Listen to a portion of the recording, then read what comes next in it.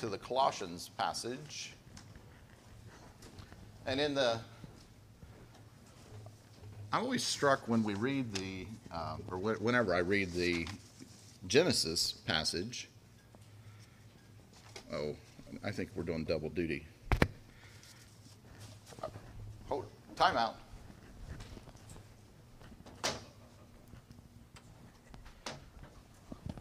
I didn't think of that earlier. In the Genesis passage, when this is like fast food in the day. Hurry and let's prepare this meal, and then just even in the making of the bread, that seems like, okay, this is a project. But then he takes a cow and he slaughters it. Okay, this is not a very quick meal here. So I just find that humorous when I read that passage. So we're going to be in Colossians 1:15 through 28. Today, and it is a glorious passage. And then it is so long, like we could do multiple sermons on this length of the text. So we're just going to skim some highlights, and I think I'm going to give you some explanation on some of the most confusing concepts, so that by the end we actually can have greater hope and faith in the one who saves us. So let's pray together. O God, you declare your almighty power chiefly in showing mercy and pity. Grant us the fullness of your grace, that we, running to obtain your promises, may become partakers of your heavenly treasure. Through Jesus Christ our Lord, who lives and reigns with you in the Holy Spirit, one God, forever and ever. Amen. Well, it is vacation season. How many people have been to the beach already this season? Well, so some. How many people have ever been to a beach? All right, then good. Have you ever been out in the surf at the edge of the water and had the waves hit you? And then, like, by surprise, you're taken out by a wave. And so you're tumbling, and you don't even know which end's up. And you don't know where your feet are to be versus your head. And then you finally find some ground. You stand up, and yet another wave hits you, and you're just kind of like, am I ever going to come out of this? We're tossed about by the power and force of the water, and we don't even know, we have no bearings. We have no place to rest our feet, to take a stand, to then assess what we should be doing next. Well, in our world that's filled with uncertainty, it's filled with lack of hope, has increasing chaos, it is easy to fall into despair. It's increasingly difficult to know what we can believe, what we should believe, or what we can't believe, what we should not try to believe. That discernment between truth and falsehood is more and more challenging all the time. So, where can we turn to find something solid on which we can find our support, on which we can rest? From that point, from which we can look at the rest of the world and better interpret the world around us. Well, the church at Colossae was in a similar situation in their day. False teachers were leading people astray. Now, this church, and so Paul's writing this letter to address the church at Colossae, and so that they're prepared to do battle with the false teachers.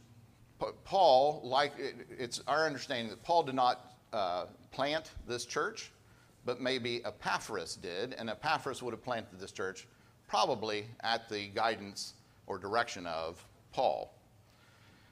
Paul, in verses 5 through 7, which we didn't read, we started in 15, 5 through 7, Paul tells the Colossians to hold on to the word of truth, which is the gospel, as they had heard it from Epaphras. That's the solid ground on which they are to stand to interpret the world around them, to interpret and filter through, as they're hearing messages from false teachers, they filter those through this true gospel, which they heard from Epaphras, is what Paul's telling them. And so then he's going to go on to explain why they can do that. And that's in our section.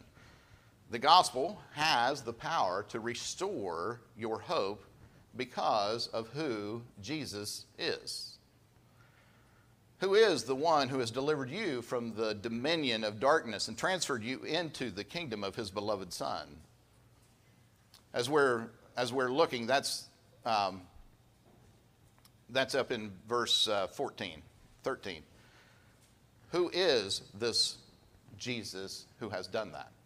So we're going to begin in 15, and we're going to look first at Jesus is supreme as creator. Jesus is supreme as creator. So 15 says, he is the image of the invisible God, the firstborn of all creation. For by him all things were created in heaven and on earth, visible and invisible, whether thrones or dominions or rulers or authorities, all things were created through him and for him. And he is before all things, and in him all things are held together. So let's start with this image of the invisible God, the first few words of verse 15. He is the image of the invisible God. And there is a thought that when we're talking of an image, what we could be talking about is simply something that gives you an image that points to something greater, something real, like an image in a mirror, which is pointing, it's a reflection pointing to the real person. That's really not what Paul has in mind here. Paul has something more like manifestation or revelation. It is through this image that God is revealed to the people. For Paul, we know that in Romans 1 and in 1 Corinthians, that Jesus bore the image of Adam. So we have something unique going on here, that Jesus bears the image of the first man, Adam, but he uniquely manifests then this earthly man that is as desired, and he also manifests the heavenly God. So where Jesus is, God is present. If you've seen Jesus, you have seen God. If Jesus is in your presence, God is in your presence. It says he is the firstborn of all creation. He is the only begotten Son of the Father, our creed says. Paul is not describing something that is created in this verse. There has been confusion over, since the beginning, of what this means. And in the early 4th century, Arius has a heresy named after him, and it's the Arian controversy. So sometimes it's not good to have your name forever known in history because you're simply a heretic. But he studied the Bible, he ran across this passage, and he came to the conclusion that Jesus was something more than man, but something less than God the Father. So now he can't really be God and God the Father be God, or you might be called a polytheist. So all throughout the history of God's redemption, it's known that God is one. So in order to avoid this seeming heresy of being a polytheist, meaning multiple gods, God's one, so he reckoned that Jesus is a little lower than God, but higher than man.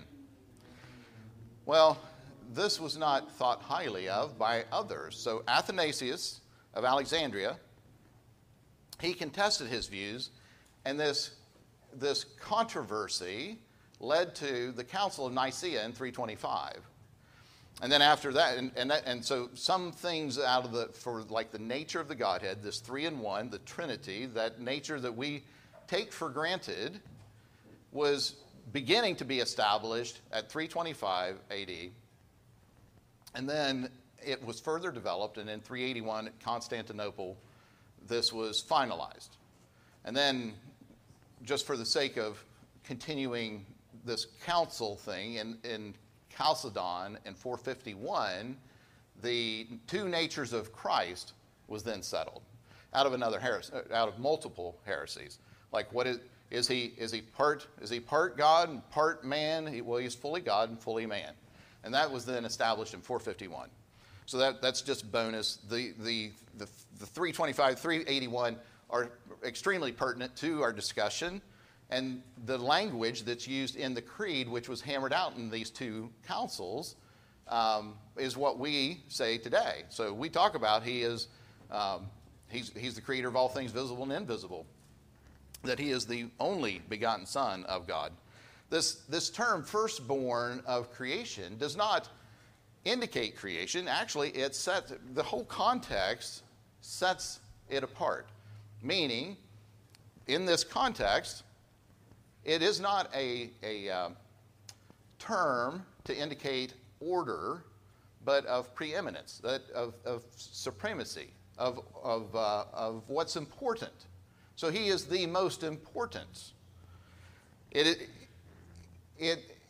does not indicate a created being. And the rest of the context of this passage shows that he is separate from creation and yet over it. Everything that was created is created through him. The Jews' ears would have heard this firstborn language and known what to do with it, whereas maybe we don't.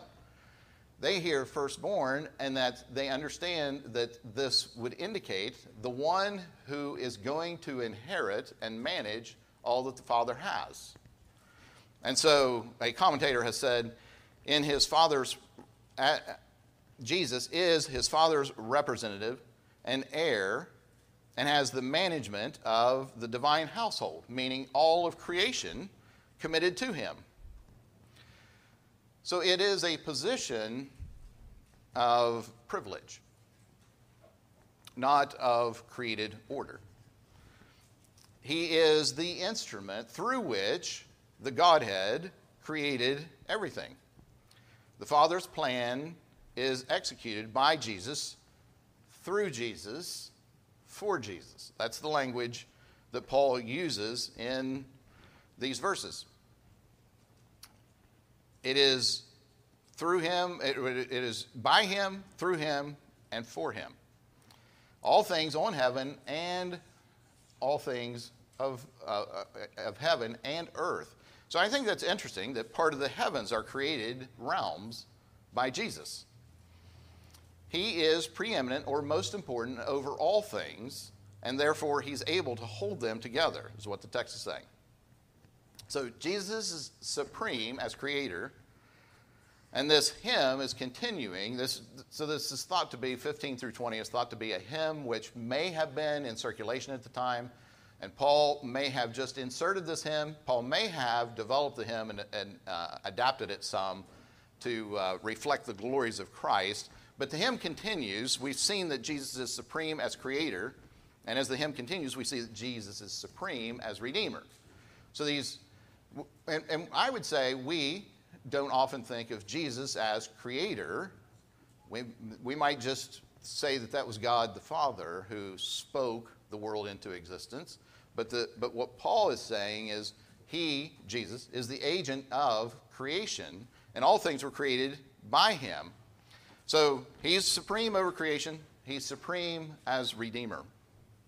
Verse 18 through 20 says, and he is the head of the body, the church. He is the beginning, the firstborn from the dead, that in everything he might be preeminent. 19, for in him all the fullness of God was pleased to dwell, and through him to reconcile to himself all things, whether on earth or in heaven, making peace by the blood of his cross. Making peace by the blood of his cross. So Paul used this body metaphor for the church, the body of believers.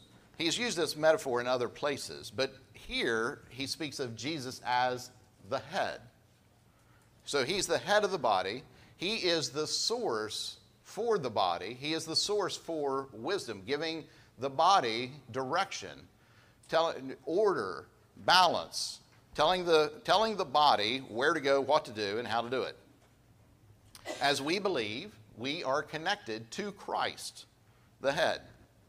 and he is the source for life for the church.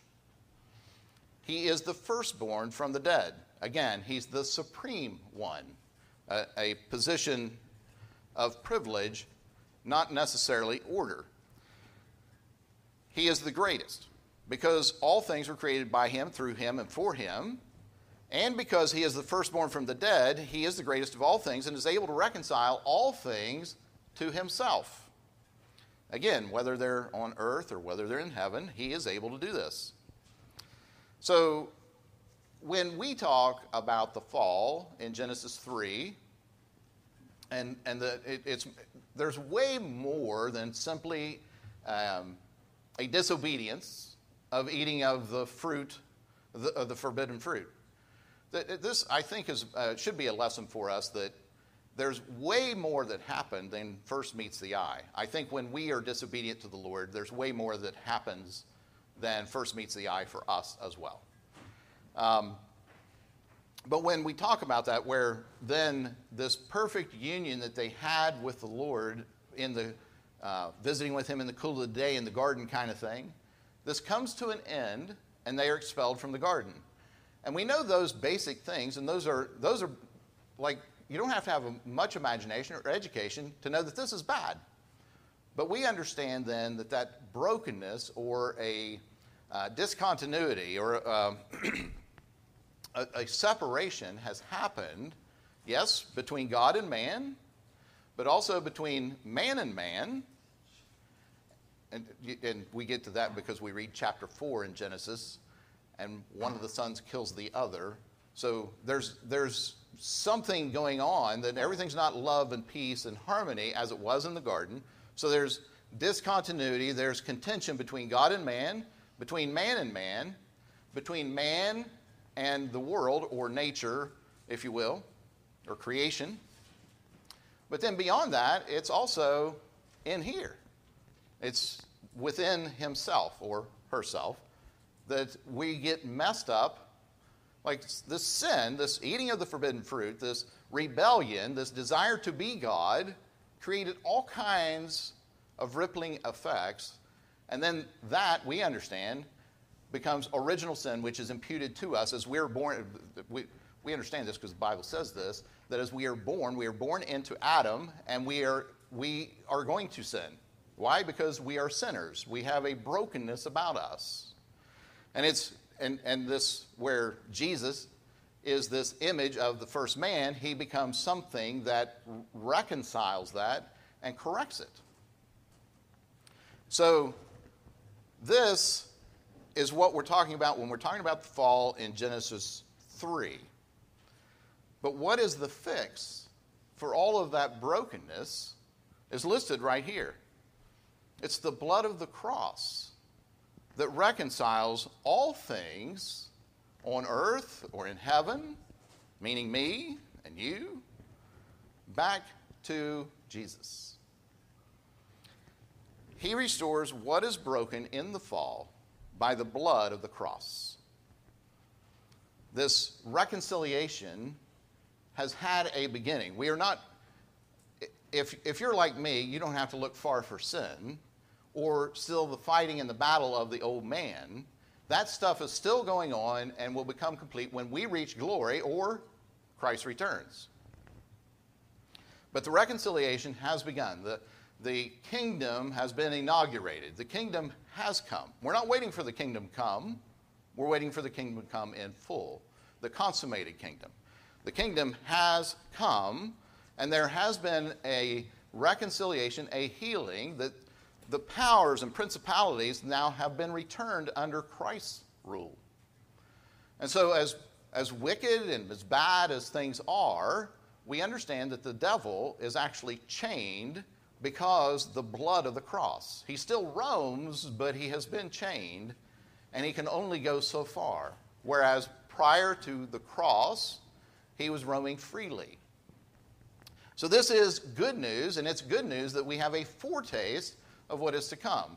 So as you're set out of darkness and into the light, out of the world and into the body, the church, and we frequently think when we're talking about the church where it's a little white building on the hill or whatever, We're talking about the body of Christ. But like God has this plan that we as consumeristic, evangelical Americans, we want what we want when we want it, how we want it. God says, I've got a plan for you. I'm going to save you out of the world and into my body, the church. And it's in the church that you are going to have a foretaste of what is to come. So when you are feeling like we're being beat about to and fro by the waves, there is hope because God has rescued you out of the world and into the church. And if you've been in the church more than 5 minutes, you recognize this is a very imperfect place. I don't care what church you're in. It's a very imperfect place. So it's not yet perfect, but the reconciliation has begun.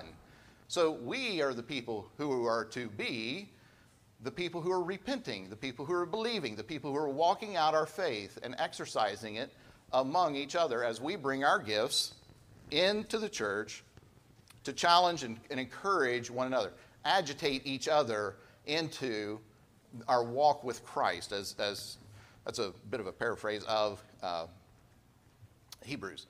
At any rate, this reconciliation that has happened because of how I just described the fall. So this is like it's a big thing. This is bigger than big. It's cosmic in nature. So the reconciliation that has happened has been cosmic in nature. There's something extreme about what happened on the cross. And by the blood of the cross, Jesus is able to reconcile all things to himself. So he is supreme in creation. He's supreme in redemption. And now we see that Jesus is supreme as we receive his grace personally. So we got a lot of verses to cover, and we're not going to cover them all. So start with me in 21 and 22, then we're going to jump to 27. It says, and you, who once were alienated and hostile in mind, doing evil deeds, and if you're like me, you want to think that's surely talking about somebody else. But this is talking about, if you're a believer, this is talking about you. You were alienated, you were hostile in mind, and you were doing evil deeds. He has now reconciled in his body of the flesh by his death in order to present you holy, blameless, and above reproach before him. Then 27. To them, that means the saints, from verse 26 is who he's talking about. To the saints, God chose to make known how great among the Gentiles are the riches of his glory, this mystery, which is Christ in you, the hope of glory. So here is the good news. This Christ, who is supreme in all creation, he is supreme in reconciliation or redemption, and he has caused this cosmic reconciliation has come to you. That Christ has come to you. He died for you. You are reconciled to the Father through the blood of the cross. Paul has us flying at like some 50,000 kind of feet level, so that we're seeing and appreciating and getting to know the glories of Christ's work in creation and redemption. And we are fascinated. We are in awe. And then Paul takes us from this 50,000 foot level, and he swoops down in the plane, and then he lands this plane in our own personal garage. This gets very personal very quick. It was so far off just a couple of verses ago, but now it's here and it's very personal. But this is the way our Lord works.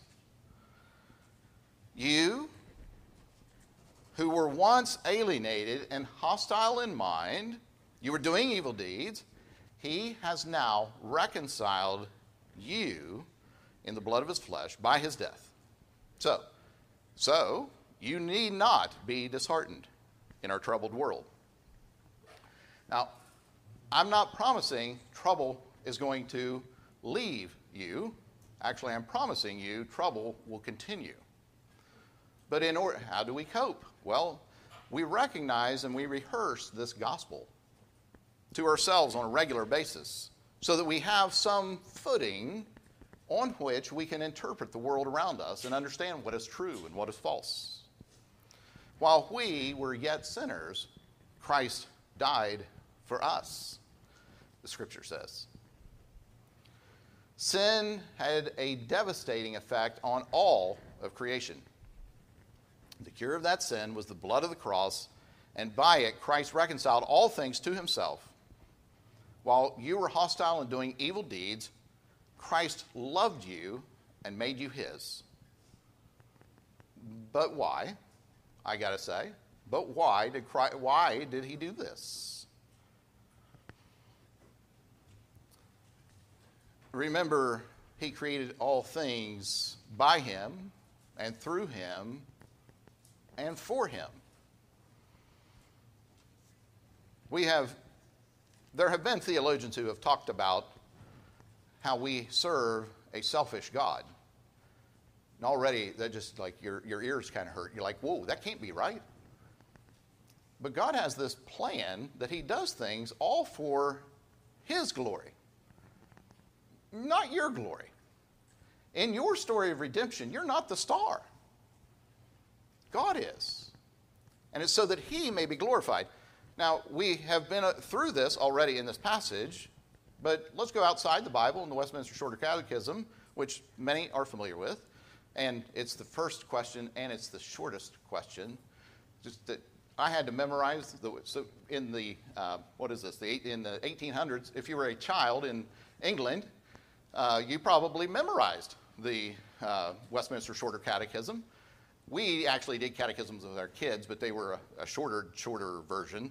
They were a child's catechism, like I think a child should actually be able to learn. I had to actually memorize in sections the Westminster Shorter Catechism in order to get out of seminary. You didn't get a grade for it. You didn't have to pay for this one, but you had to have this passed in order to get out. And being an old man, I can hardly remember Becky's name. I mean, I can't remember anything. And we did it in sections. So there are 7 questions or something like that. So you did it 33, 34, 35 at a time or something. But by the time I did my last section, I thought, well, good Lord, I'll just never make it through. But this is the first question, and it's very easy, and it's very short. And the question is, what is the chief aim of man? Amen. It's to glorify God and enjoy him forever. So the catechism, these men didn't gather around and just come up with some neat things that they thought God ought to say. They've taken this from the scriptures, and including the scripture that we just read. So to glorify God and enjoy him forever, Paul says, in the rest of 22, he says, to present you holy and blameless and above reproach before him. It is not in your doing, but in his doing that Christ sanctifies you and makes you able to sit in the presence of a holy God. He rescued you when you were his enemy, so that he could make you holy and blameless before him, so that he may be glorified. So that he may be glorified. Not you, but he may be glorified. This is, all things were created by him, through him, and for him. Therefore, why do you do what you do? Why do you do anything you do? And I know we can get into the selfish motives. I do mostly what I want, when I want, how I want. Well, the power of sin has been broken by the blood of the cross, and by the gifting of the Holy Spirit, we have now the ability to overcome only what I want, when I want, how I want. And so our driving desire is to bring glory to Christ. After all, that's his desire for us. It is not so that we were saved out of the world and have a easy, battle-free life. It is so that he would be glorified. So why did we plant Redeemer? So that God would be glorified. Why do you go to work? So that God would be glorified. Why do you obey your parents? Why do you obey your teachers at school? Why do you try to do good at school?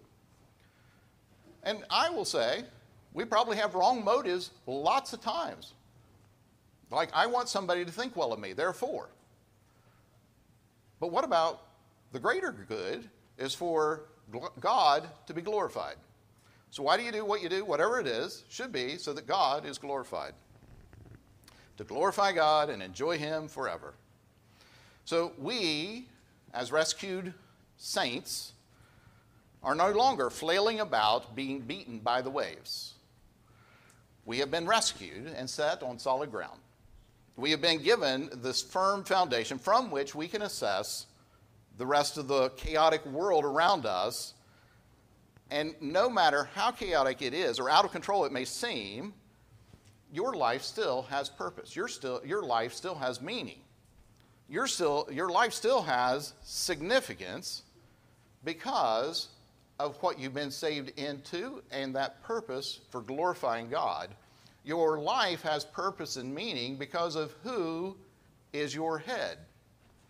Jesus Christ, your Lord and Savior. He's the one who created you. He's the one who has redeemed you so that He could call you His own, and in doing so, He is glorified. Now there's the truth that we need to walk in this chaotic world. In the name of the Father, the Son, and the Holy Spirit. Amen. Let's pray.